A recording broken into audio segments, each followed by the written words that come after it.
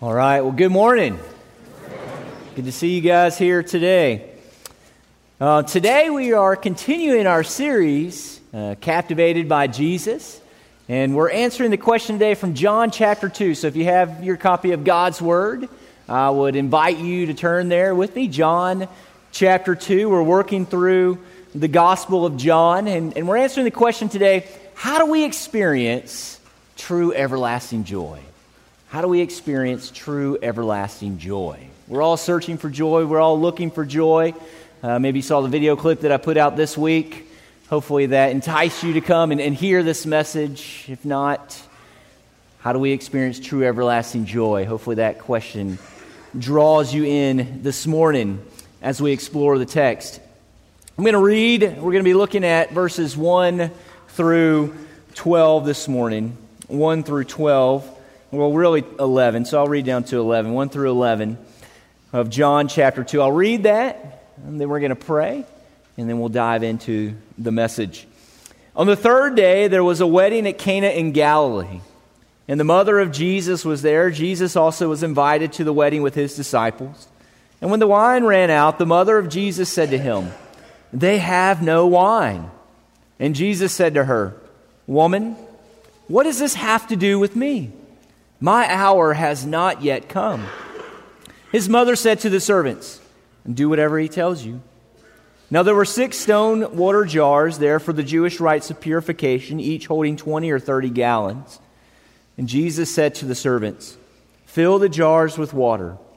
And they filled them up to the brim. And he said to them, "Now draw some out and take it to the master of the feast." And so they took it. And when the master of the feast tasted the water now become wine and did not know where it came from, though the servants who had drawn the water knew, the master of the feast called the bridegroom and said to him, "Everyone serves the good wine first, and when people have drunk freely, then the poor wine. But you have kept the good wine until now." This, the first of his signs, Jesus did at Cana in Galilee and manifested his glory, and his disciples believed in him. Let's go to the Lord in prayer. God, we thank you for this day and this opportunity to gather together, to open your word, to learn from it, Lord. And as we do this morning, as we explore this text, help us to learn, God. Help us to learn what true everlasting joy, where we can gain that, and what that is. And this we pray in Jesus' name, amen. Well, as a pastor, one of the events that I had the privilege of officiating is a wedding. And it's been a couple of years now, but one of my college roommates called me up and he said, "Casey, I'm getting married. I would love for you to come and officiate my wedding." And I knew this guy really well. We lived together for several years in college and kept in touch afterwards. And I said, "Of course, I would be honored to officiate your wedding." The wedding was not in the DFW area. The wedding was actually in Huntsville, Alabama. And he offered to fly Jen and I out, and I said, we're going to drive. We want to go to Nashville afterwards. It was an opportunity for us just to have a trip by ourselves without the kids, and so we'll drive out there. And I had Googled it, the Maps app, and when I did that, I saw the number 6:11, and I thought, 6 hours, 11 minutes. That's not too bad. It's not a short trip, but it's not too long that we couldn't drive it. And so I said, "Don't worry about the flight. We will come. Just get our hotel room." Now the night before we were to leave, we're getting things ready. We go down to Jen's parents' house in Tyler, or go over to Jen's parents' house in Tyler, out east. And so it's a little bit closer for us to leave from there to go to Huntsville. And we're getting everything ready the night before. And I said, let me go ahead and put this in the map so that when we wake up in the morning, we're ready to go. And when I did, I realized I made a big mistake. You see, 6:11 was the mileage, not the time. It was more like 9.5 hours. We had already planned to get up early to leave, and we had to, pull that back quite a bit more. So we had to get up at like 3 a.m. early to leave so that we would make it there in time, because the rehearsal dinner and all of that stuff was going to be that afternoon and that evening. We were able to travel light and fast because we didn't have the kids. The grandparents were going to keep them, and we made it.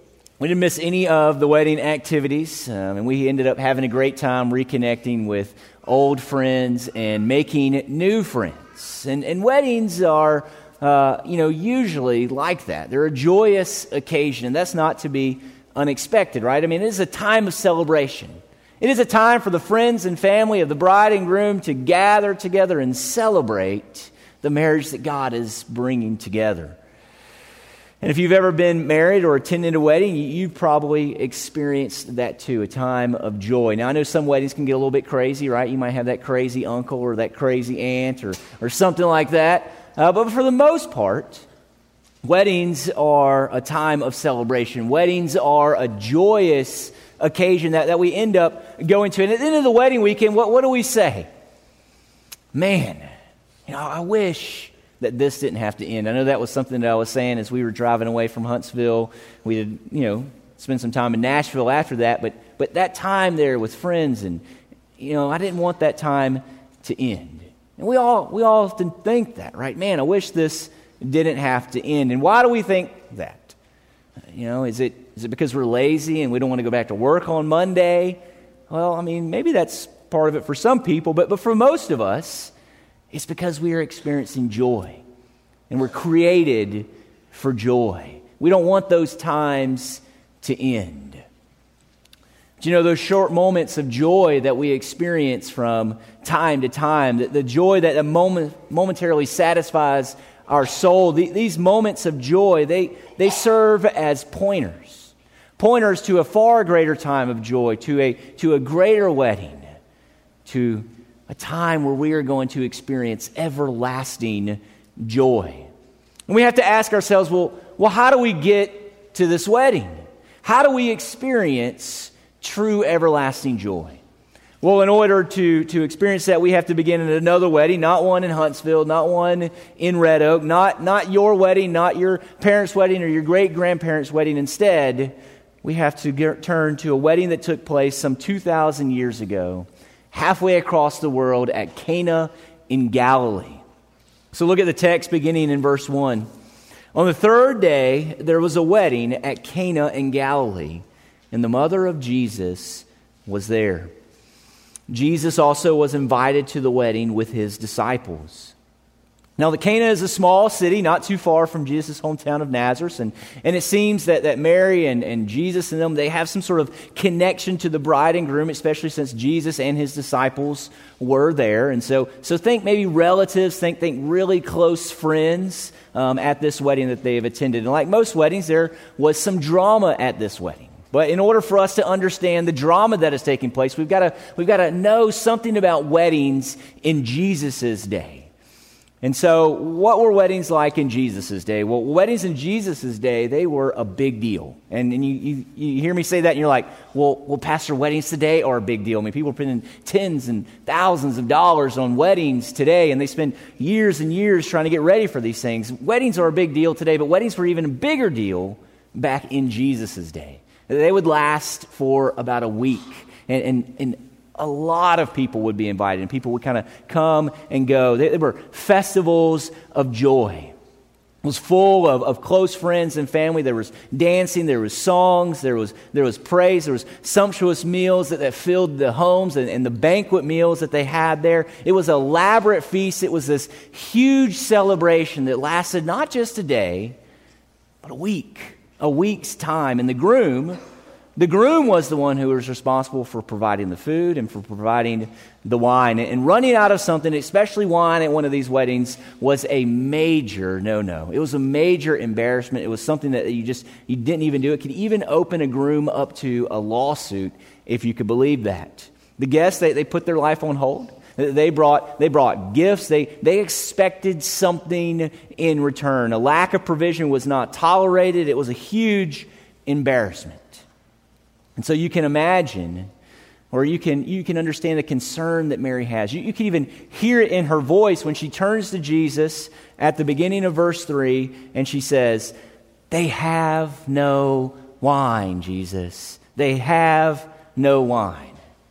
And when Mary says this, she's not gossiping. She's not saying, "Hey, Jesus, guess what? They don't have any wine." I wonder who's going to get mad first. Is it going to be, the uncle from the next city over? Or, is it going to be the guy in town who kind of runs everything? Is he going to be the one who gets mad first? She wasn't gossiping. She wasn't looking to trade bets with Jesus about who was going to get mad and who wasn't going to get mad. There was this genuine concern for this couple, and she was looking to Jesus, and she's hoping that Jesus could do something about it. But what? What does she want Jesus to do? Well, at this point, I don't believe that Mary is looking for Jesus to perform a miracle. Certainly she knew who Jesus was. She's the Son of God. She's the one who birthed him after all. She wasn't looking for him to do a miracle. He hadn't performed a miracle up to this point. She knew he was going to be the Messiah, but no miracle had happened. Instead, what I believe that Mary is doing is Mary is a widow. See, Joseph, after the birth narrative in some of the other Gospels, is not mentioned. He's not mentioned here in the book of John. And so, presumably, Mary is a widow at this point. Jesus is her firstborn son. Jesus is the one that she's leaning on. Not only that, but Jesus is a carpenter. Jesus would have been quite resourceful. And so I believe what she's doing is she's looking at Jesus and she's saying, look, Jesus, I want you to help rescue this couple from shame. She's hoping that Jesus is going to do something to bring rescue. Amen. What's Jesus' response here? Look at verse 4. And Jesus said to her, "Woman, what does this have to do with me? My hour has not yet come." Now, hearing that, you're probably thinking, man, Jesus, you're being pretty harsh. You're being inappropriate to your mom. This is a guy that we're supposed to follow. I know that if I said that to my mom, it would be all over. If my son said that to his mom, well, we'd be going back to the bedroom and getting a spanking, right? We just don't talk to our parents like that. We don't talk to our moms like that today. But is Jesus being rude? Is Jesus being inappropriate? Is he being harsh? How do we think about Jesus' initial interaction with his mom here? Well, it might seem harsh to us. It wasn't necessarily so in Jesus' day. Jesus, you have to think about the speech patterns in Jesus' day, how they referred to one another was slightly different than they did today, which means Jesus wasn't necessarily being harsh. Jesus wasn't being inappropriate or disrespectful. He was being somewhat brusque with his mom. He's meaning to distance himself from, the thing that is happening here, this occasion. While his mom is leaning on Jesus, Jesus is kind of pushing her back a little bit.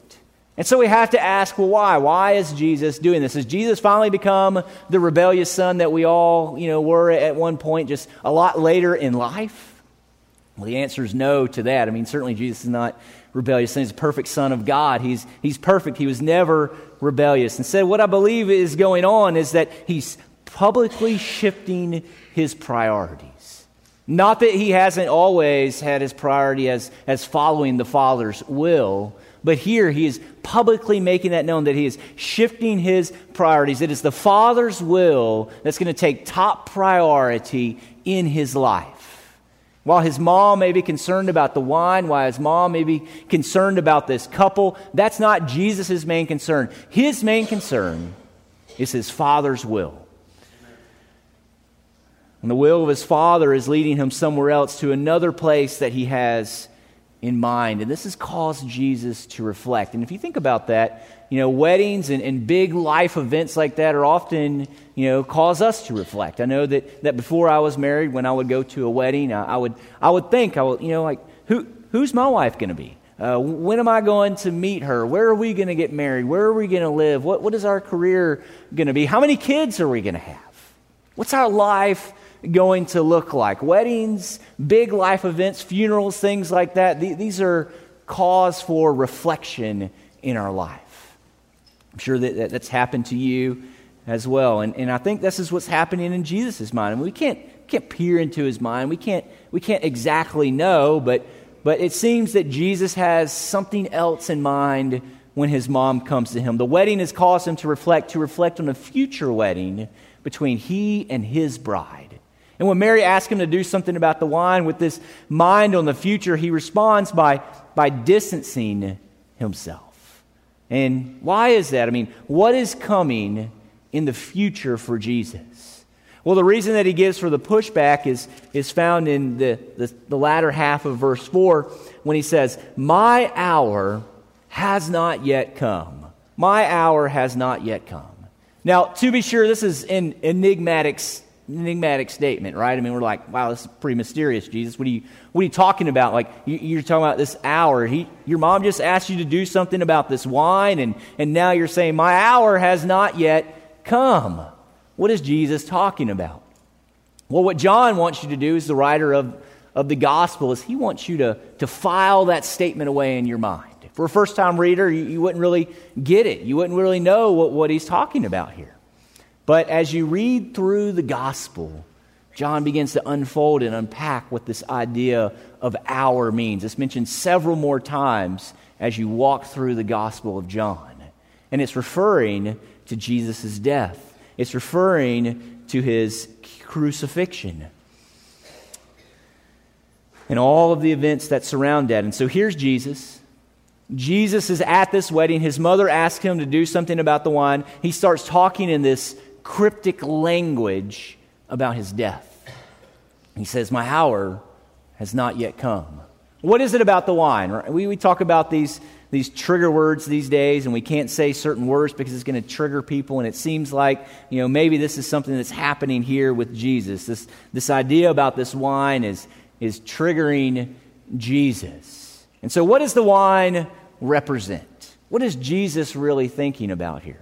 Well, when you read through the Old Testament, the prophets, especially like Jeremiah and Isaiah and Amos and Hosea, you learn that the wine represents a time to come.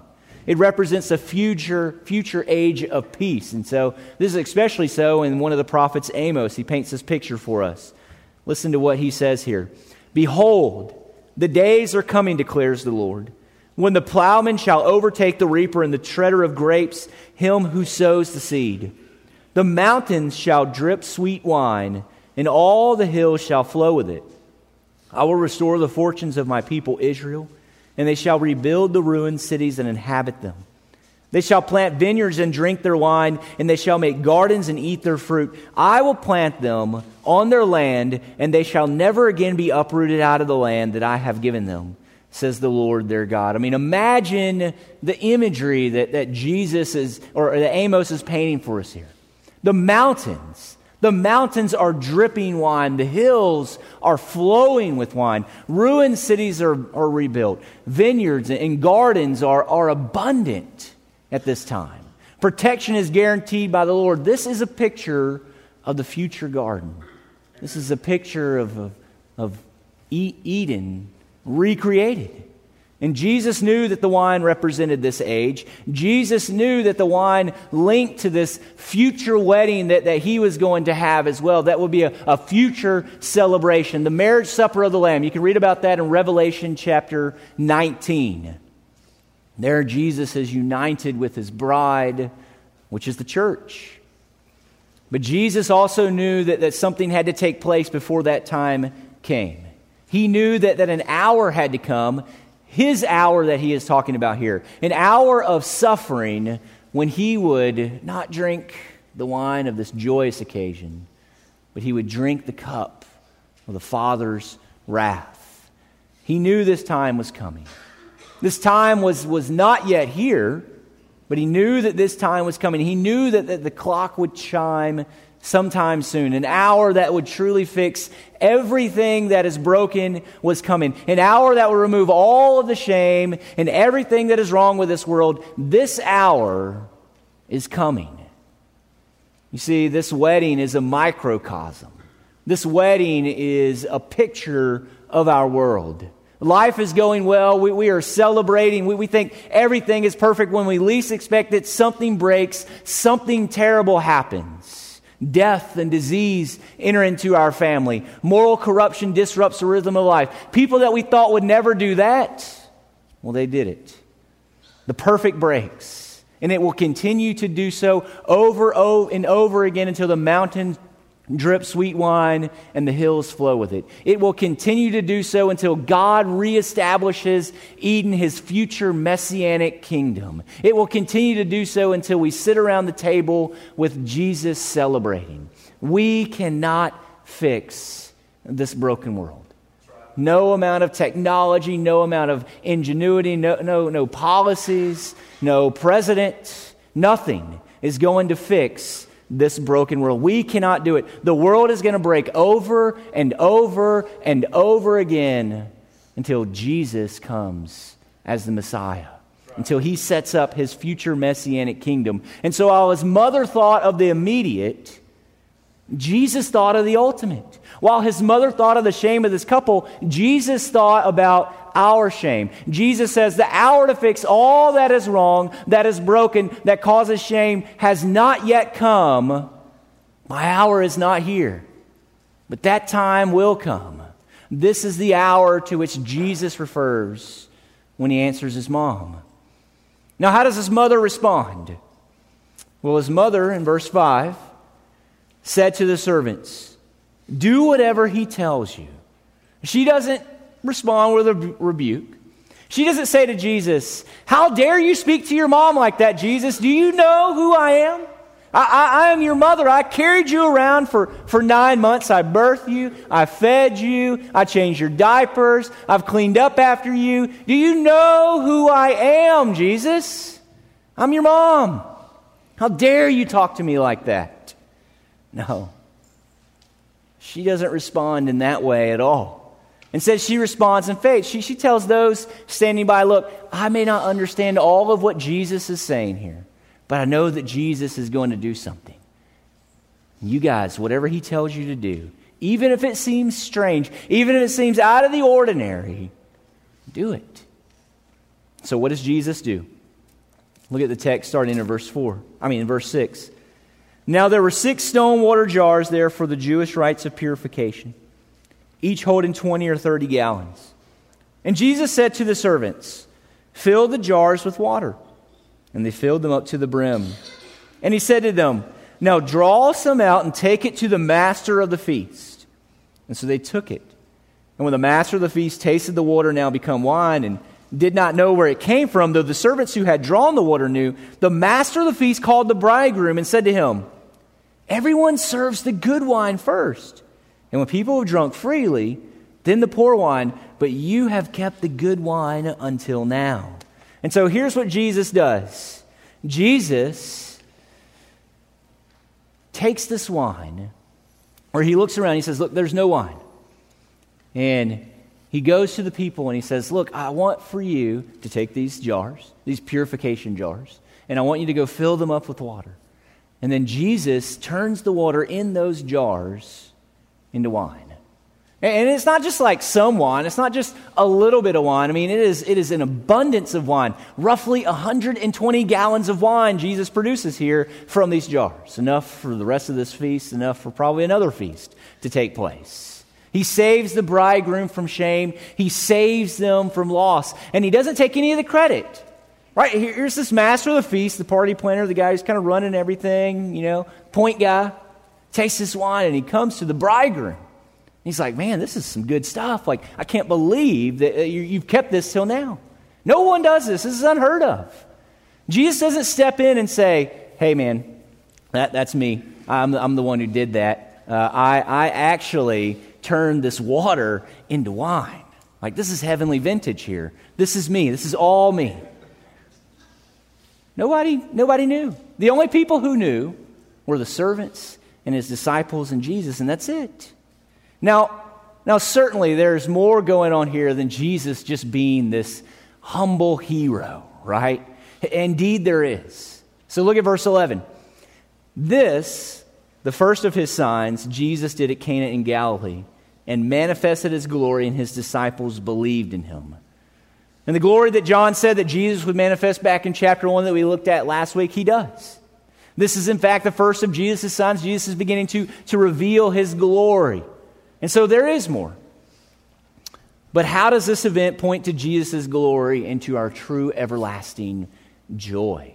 By turning water into wine, by taking the shame of this couple, that Jesus doesn't just tell us, but Jesus shows us. You see, this microcosm of a wedding here that we're looking at becomes an enacted parable. It's teaching us things. It's not just through teaching, but it's through the actions of Jesus. And so what do we see here? What is Jesus showing us? Not just telling us, but what is Jesus showing us at this point?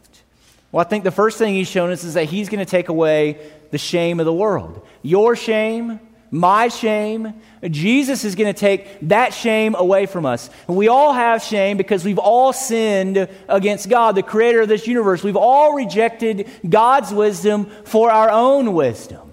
We've all made foolish decisions. We all feel shame. But Jesus doesn't leave us in our shame. Jesus doesn't leave us to face the Father's wrath. Instead, Jesus comes and Jesus takes the shame of the world away. Not only that, but we also see in this event that Jesus will bring about a future messianic age where the wine will flow freely, where life will be joyous, where there will be no more worry or no more sickness. There will be no lack. Jesus' act simultaneously points back to the prophets and forward to the future to a time of fulfillment. In doing so, he's saying, look, I'm going to bring that time to pass.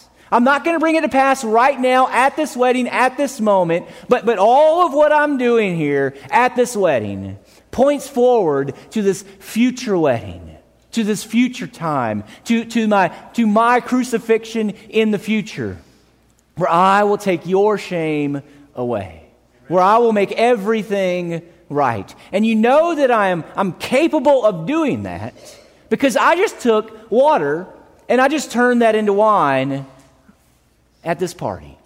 You know I'm capable of doing that. Look at the miracles that I'm able to perform. But Jesus not only tells us that he's going to do that, he not only shows us that he's capable, but he also points to how he will bring about this future messianic age. Notice what Jesus used in verse 6. 6 stone water jars for the Jewish rites of purification. The Jewish rites of purification was this form of ritual cleansing so that you might be able to go to the temple and enter into the presence of God. And if you didn't cleanse yourself, you couldn't go. You could not go and enter into the temple. You could not go into the presence of God at all. And Jesus looks around and he sees these jars that were reserved for purification. They're empty.